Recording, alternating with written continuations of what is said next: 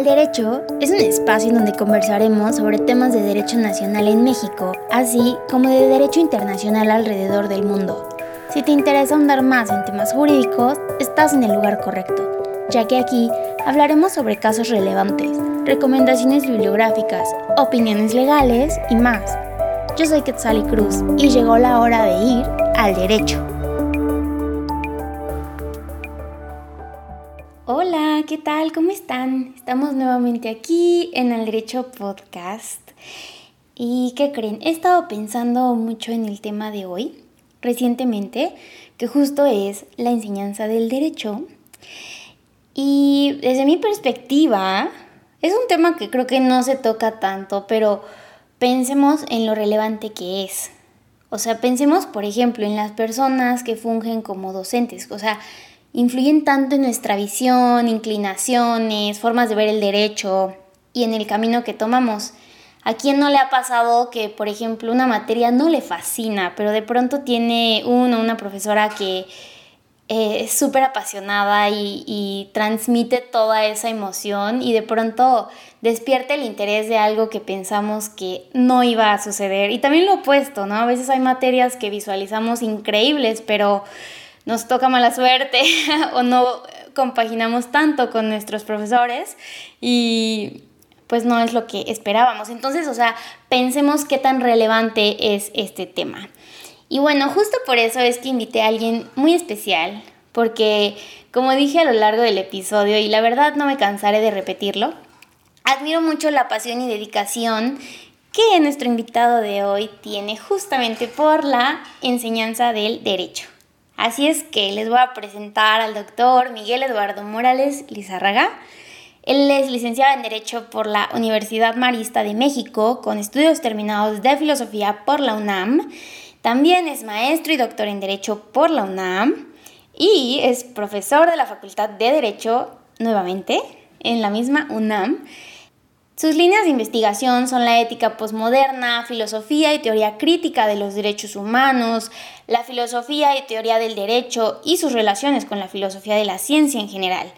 Es autor del libro Ética posmoderna y derechos humanos, Antropología filosófica jurídica, editado por la Comisión Nacional de Derechos Humanos. Así es que, bueno, nos dejo con esta charla que la verdad disfruté muchísimo. El doctor Miguel transmite toda esta emoción e interés por la enseñanza jurídica y creo que es un claro ejemplo de lo que sí se debe de hacer al momento de ser docente. Espero que lo disfruten tanto como yo, de verdad me encantó. Y pues nada, nos estamos escuchando próximamente. Hola maestro Miguel, ¿cómo está? Me da muchísimo gusto que esté en el podcast Al Derecho y bueno, mil gracias por haber aceptado esta invitación. Hoy vamos a estar hablando de la enseñanza del derecho, un tema súper importante, y justo cuando lo invité al podcast, yo decía, ¿a quién invitaré para este tema? Y dije, claro, al maestro Miguel, porque es una de las personas más apasionadas que conozco al dar clase, así es que bienvenido al podcast. Muchas gracias, al contrario, muchas gracias por la invitación, muchas gracias por acordarse de mí, y pues acordarse de mí para invitarme a su programa. Yo encantado de estar aquí. Muchísimas gracias. Y bueno, a manera de inicio con este tema, creo que una buena pregunta de partida sería, ¿qué lo hizo inclinarse hacia la enseñanza del derecho? O sea, ¿en qué punto dijo, me gusta este camino, lo voy a tomar, voy a dedicar parte de mi formación, mi tiempo a esto? Realmente sucedió. No fue antes de dar clases que yo pensara que esta era mi vocación. Descubrí mi vocación ya frente a grupo, ¿no? No sabía yo que era mi vocación, inclusive en algún momento me pudo parecer, o ahora que lo reflexiono, me pudo parecer como algo más, como una cosa más que hacer, como un complemento, como muchas cosas me pasaron por la mente, ¿no? Probablemente en algún momento fue una necesidad, probablemente en algún momento fue inclusive un refugio de las cosas horribles que presencié en el litigio, ¿no? Vi cosas muy, muy feas en mi paso por tribunales, en mi paso por juntas de conciliación, mucha injusticia, mucha desigualdad, etcétera, etcétera. Entonces, después, pues, entré a estudiar la maestría, se me dio la oportunidad de dar clases, pero estando frente a grupo, pum, descubrí mi vocación, ¿no? Descubrí que era mi vocación, ¿no? El que me creí yo, no lo sé, no lo puedo juzgar yo en mí mismo, pero me creí yo mi propio cuento de que tengo talento para dar clase. Ya me juzgarán mis estudiantes, pero definitivamente dos cosas me apasionan de la educación, de dar clase. Enseñar es aprender dos veces. Entonces, preparar mi clase, investigar, me hace estudiar mucho, me hace aprender muchas cosas, cosas que en un momento no entiendo, al explicarlas en clase, me caen los 20 y las entiendo. Y dos, el que un alumno, una alumna, un estudiante que está teniendo problemas para entender algo y de repente le caiga el 20 y lo entienda y me diga en clase, ya entendí, eso es, vale todo, ¿no? Que el estudiante logre tener un aprendizaje. Me parece muy interesante esto porque seguramente usted en su camino como profesor se ha dado cuenta que muchas veces las personas cuando están iniciando su carrera ya quieren saber qué van a hacer y están abrumadísimas porque no saben qué van a hacer o no saben qué se van a dedicar. Pero algo que me parece muy rescatable de esto que nos cuenta es que muchas veces uno no tiene idea o piensa que ya sabe qué es lo que va a hacer, pero la vida nos lleva a otro lado y resulta que ahí estaba la gran sorpresa y de pronto uno descubre su vocación, ¿no? Entonces me parece súper interesante y esto lo quiero resaltar para todas las personas que luego me preguntan y están muy abrumadas porque no saben qué van a hacer de su vida. No tienen que saberlo, solo tienen que seguir. Y bueno, justo en esto me gustaría continuar con esta pregunta que es, ¿cuál considera que es un punto clave para impactar en estudiantes? El punto más importante, y se lo digo a mis estudiantes desde la primera clase, les digo, si yo lo disfruto, hay más probabilidad que ustedes lo disfruten, ¿no? O sea, si realmente yo amo lo que hago, si les digo, hay una canción de New Order, que en parte de sus versos dice, this is where I want to be, this is what I want to do, this is what I want to do. Esto es lo que, aquí es donde quiero estar y esto es lo que quiero hacer. Luego les digo, a esta hora del día, en estos días que tengo clase con ustedes, aquí es donde quiero estar y esto es lo que quiero hacer, ¿no? Realmente esto es lo que quiero hacer, realmente lo disfruto mucho, ¿no? Amo lo que hago, me divierte mucho y procuro estar tan entusiasmado. El entusiasmo, creo que esa es la palabra clave, ¿sí? Estar tan entusiasmado que aunque la materia no les guste, porque no les va a gustar todo el programa, ¿no? Algunos tienen más afinidad para una cosa, otros tienen más afinidad para otra. Yo doy filosofía del derecho, entre otras materias, ¿no? Entonces, no a todos les gusta la filosofía y yo estoy consciente de eso, ¿no? Pero si me ven a mí entusiasmado, si ven que tiene algo de interesante, pues ellos la pueden pasar mejor, ¿no? Y creo que es un punto clave, hacerles ver el interés que puede tener, hacerles ver que tiene alguna aplicación en su profesión, que lo pueden aplicar, que le pueden sacar jugo, que les va a ser de utilidad, y el amor por la materia. Sí, es cierto, porque, bueno, nadie aquí sabe, pero usted fue mi maestro en el posgrado UNAM, justo de Filosofía del Derecho. Y a mí me gusta la filosofía, pero, o sea, entonces me interesaba, o sea, genuinamente, pero además de eso, en esa clase en particular, o sea, yo sentí un compromiso con la clase, porque decía, tengo que ser recíproca, o sea, mi maestro le está poniendo todo el punch, o sea, me parece una falta de respeto que yo llegue a dormirme, porque aparte era a las 7 de la mañana, ¿se acuerda? Entonces, claro, o sea, creo que además de eso yo agregaría que cuando profesor, en este caso hablando del ejemplo de nuestras clases, es tan entregado, o sea, en automático hay un efecto en el alumno que dice, claro, o sea, me tengo que poner pilas. Primero es una gran oportunidad, porque no todas las personas que son profesoras se dedican de verdad y estudian tanto para transmitirlo. Es una gran oportunidad por una parte y por otra, pues es un compromiso de reciprocidad, yo creo. Así es que me parece muy interesante. Y entrando un poco al tema eh, pandemia, a partir de todos estos cambios, pues en la manera de enseñar el derecho, usted tuvo que hacer modificaciones, claramente, porque ya no estábamos en las aulas como normalmente, sino que ahora son todos los Zooms, las videoclases, etcétera. Y en ese contexto, usted tuvo que hacer modificaciones, o cómo fue eh, en ese punto, o sea, tuvo que implementar otros métodos o continuó con lo mismo, o cómo fue, cómo ha sido más bien, porque todavía estamos en ese contexto. Muy bien. Bueno, antes de entrar a la pregunta, si me permites abonar alguna idea más de las preguntas anteriores. Bueno, la materia fue Historia de la Filosofía del Derecho.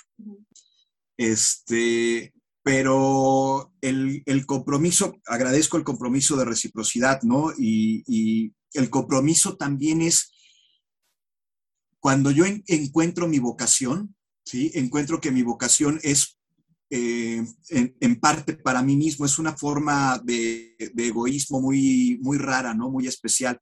Realmente estoy siendo egoísta, ¿no? La mejor forma que tengo de ser libre y de fomentar mi propia libertad es coadyuvando a la libertad de los demás. Y creo, como Sócrates, Platón creían, ¿no? Que parte del camino a la libertad es el camino del conocimiento. Mientras más preparados estemos, mientras más conocimiento tengamos, más comprensión vamos a tener, más comprensión de los demás vamos a tener y más libres vamos a ser todos, ¿no? Y si las personas que tengo a mi alrededor son dignas y libres, yo voy a ser más digno y libre, porque las personas libres, felices, no le andan quitando su libertad a los demás, ¿no? Las personas felices no andan molestando a los demás. Entonces es realmente un compromiso con la libertad, ¿no? Una responsabilidad con la libertad en general. Bueno, y lo de la pandemia, al principio fue una locura, ¿no? Inclusive con ese grupo, con mis grupos que transitamos de presencial y de la noche a la mañana tuvimos que mudarnos a virtual, a al mes de habernos mudado, ¿sí? Les dije, discúlpenme, enloquecí, ¿no? Porque les dejé más trabajos, porque les dejé más lecturas, porque creí que iba a ser insuficiente en la virtualidad, ¿sí? Que en la virtualidad iba a ser insuficiente lo que había preparado para presencial, ¿sí? Que no iban a aprovechar igual y que por lo tanto iban a necesitar más cosas. Y los recargué mucho de trabajo, ¿no? Y me lo dijeron, ¿no? Me dice, oiga, profesor, pues es que de qué se trata, ¿no? O sea, no estamos pudiendo. Todos los profesores se volvieron locos, ¿no? Y yo tengo mucha experiencia en sistema a distancia. Yo entré a sistema a distancia desde que se inauguró el sistema a distancia en Facultad de Derecho por el año de 2005-2006. ¿No? Fui de la generación de profesores pioneros. Entonces tengo muchos años de dar clase a distancia, ¿no? Eso me ayudó mucho, pero sí en un segundo momento, ya para el segundo grupo, el segundo semestre, ¿no? Ya plenamente virtual, ¿sí? Me quedé pensando, dice, realmente lo único que tienes que hacer es trasladar lo que ya tienes en presencial, trasladarlo a virtual, ¿sí?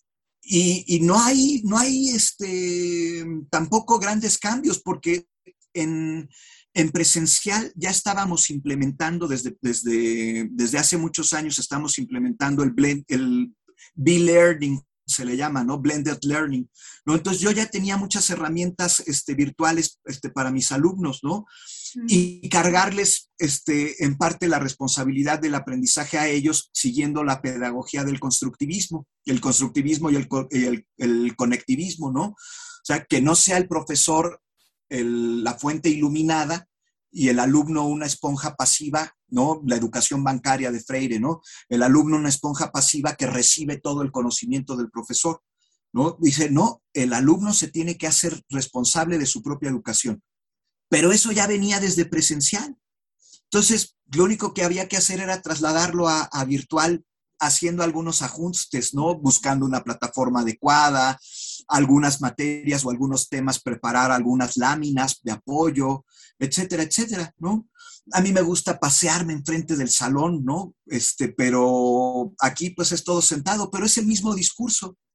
Entonces realmente el mundo virtual es un espejo del mundo real. Todo lo que hay en Internet está en la realidad, ¿no? Desgraciadamente, ¿no? Porque hay cosas muy malas en Internet, ¿no? La Deep Web y esas cosas, ¿no? Horribles.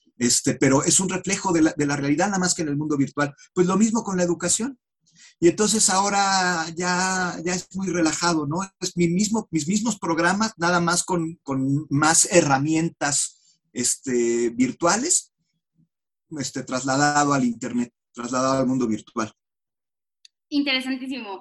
Yo creo que influye muchísimo que ya traía como este background de la educación a distancia y tal vez no fue tan radical, ¿no? O sea, a lo mejor de inicio sí dijo, ay, Dios mío, ¿qué voy a hacer? Pero poco a poco fue agarrándole, porque también siento que podría ser un tema generacional, que a otras personas se les complica más o de acuerdo a cómo crecimos, ¿no? Entonces, me parece muy interesante esto que comenta.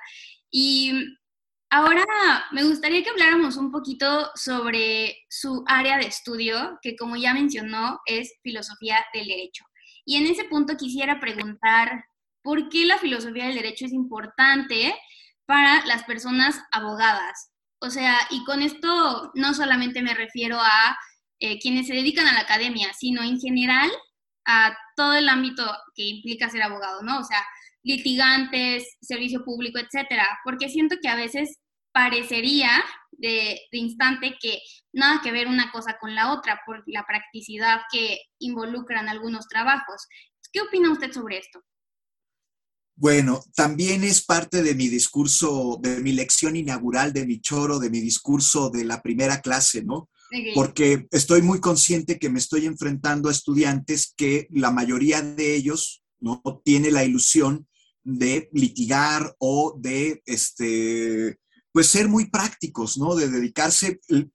El derecho es un ámbito práctico. ¿No? Hay corrientes filosóficas del derecho que inclusive reducen el todo del derecho a prácticas sociales, ¿no? Y entonces en el nombre lleva la penitencia, las prácticas sociales conllevan procesos, acciones, hechos, interacciones con otras personas, ¿no? Etcétera, etcétera, ¿no?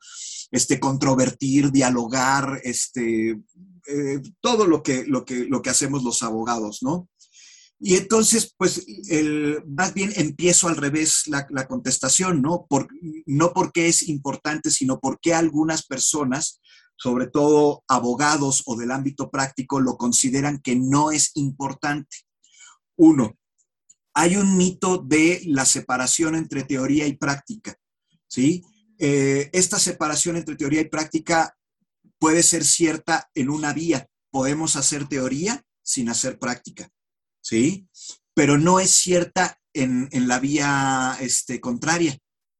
No podemos practicar nada si no tenemos una mediana idea de cómo hacerlo. Cualquier ser humano piensa una forma de hacer las cosas antes de ejecutarlo, o si de plano es muy aventado o muy bruto, a la hora de ejecutarlo está pensando cómo hacerlo, ¿no? A algunos les sale bien, pero pues algunos somos muy mensos y nos falla, ¿no? Dos, el mito también de que la filosofía es un saber inútil.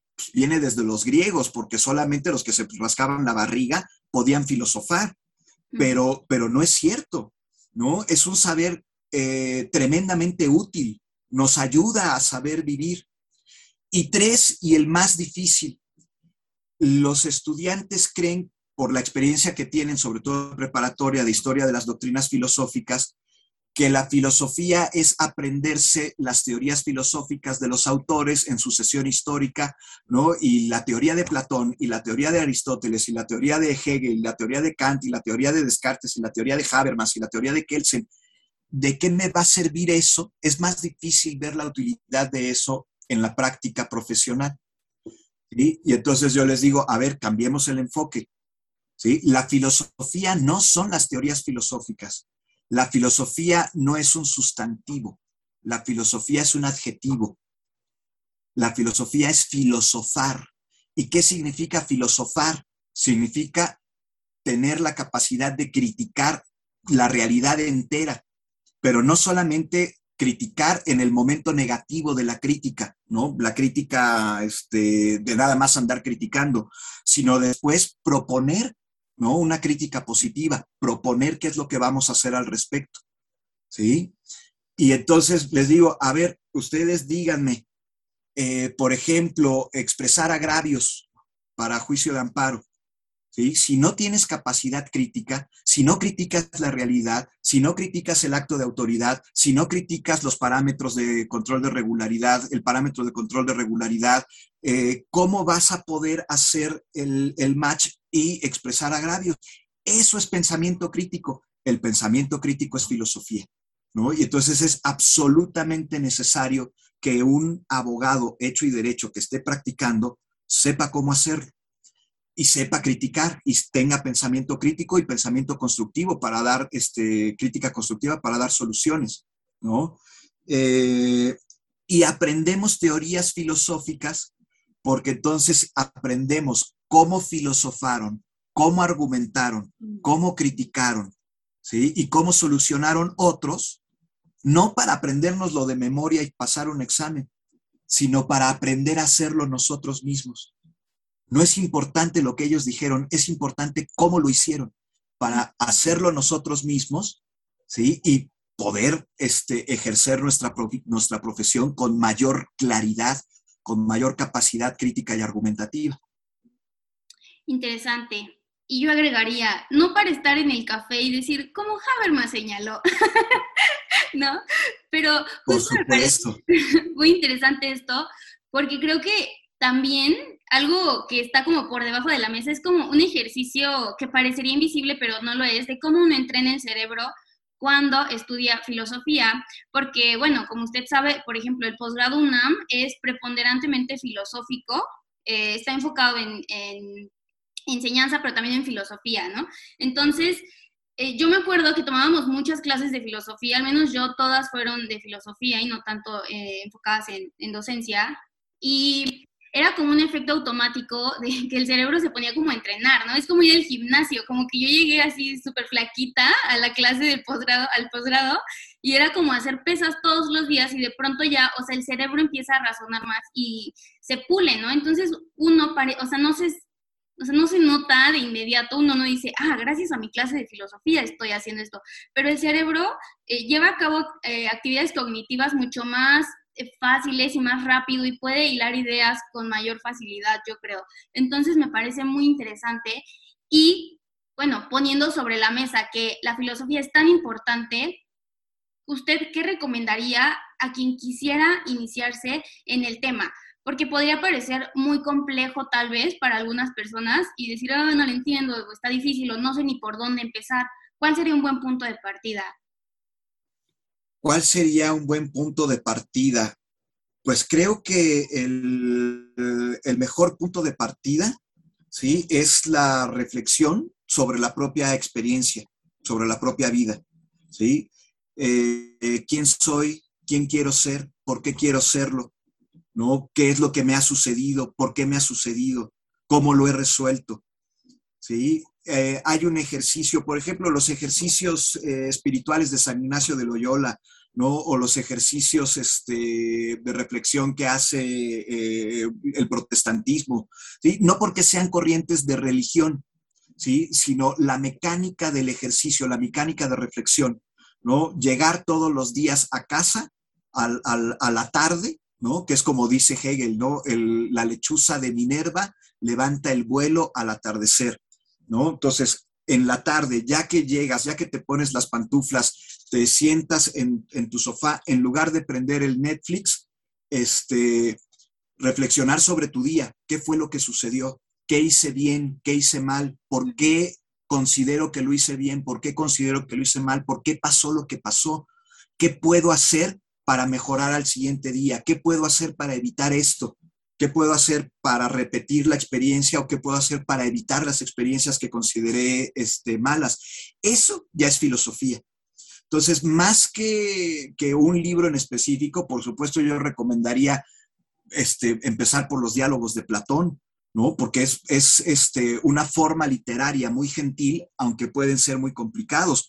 O libros de divulgación filosófica, ¿no? Libros de divulgación filosófica hay muchos, ¿no? Manual de Antifilosofía de Michel Onfray, El mundo de Sofía de Justin Gardner, ¿no? Para iniciarse en la filosofía de manera muy amable. Pero eso es reflexionar en cosas que nos pueden resultar ajenas. Entonces, repito, lo mejor de la filosofía es extrañarme por mi propia existencia, por lo que me ha pasado, ¿no? ¿Por qué me siento frustrado ante la pérdida de un ser querido, ¿no? O sea, ¿por qué perdemos a la gente, ¿no? Y qué es lo que voy a hacer al respecto, ¿no? El extrañarme ante la existencia, el dilema existencial de existir, ¿no? Ese es el punto donde comenzamos a filosofar, ¿no? Desde nuestra propia entraña. Además, creo que si lo hacemos en torno a nuestra propia vida, hasta nos va a parecer más interesante, ¿verdad? Porque al ser humano le encanta como analizarse. Y creo que es un gran ejercicio, tal vez, o sea, retomando mi analogía del gimnasio, a lo mejor es como, bueno, ya me subí a la caminadora, que es muy importante, pero bueno, no me voy a poner a levantar 50 kilos ahorita, ¿no? Entonces creo que son como introducciones para poco a poco ir ampliando el espectro de temas que queremos abarcar en el ejercicio de filosofar. Así es que me parece buenísimo. Además, voy a hacer aquí un spam y mi mejor amiga luego está escuchando cuando grabo mis podcasts y luego me dice, ese está aburrido, pero yo creo que le hubiera fascinado porque es ingeniera, entonces a veces el derecho no le fascina, pero le hubiera encantado, así es que se lo voy a pasar definitivamente. Y ya por último, una pregunta final. ¿Qué es lo que más le gusta de ser maestro? Lo que más me gusta de ser maestro, el afecto de mis estudiantes.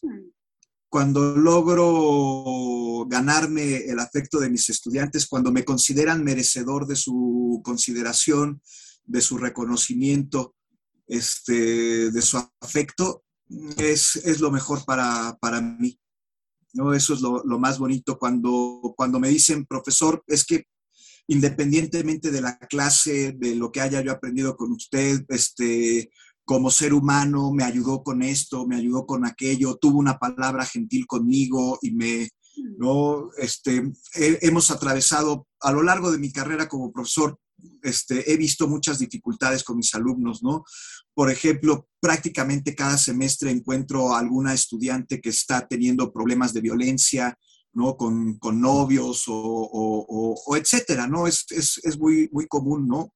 Y que tengan la confianza de acercarse a mí porque saben que los voy a respetar, que las voy a respetar y que puedo darles algún consejo porque me lo piden y que les funciona y que logran cambiar un poquito su condición de vida, en mejorarla, eso es lo mejor para mí de ser profesor.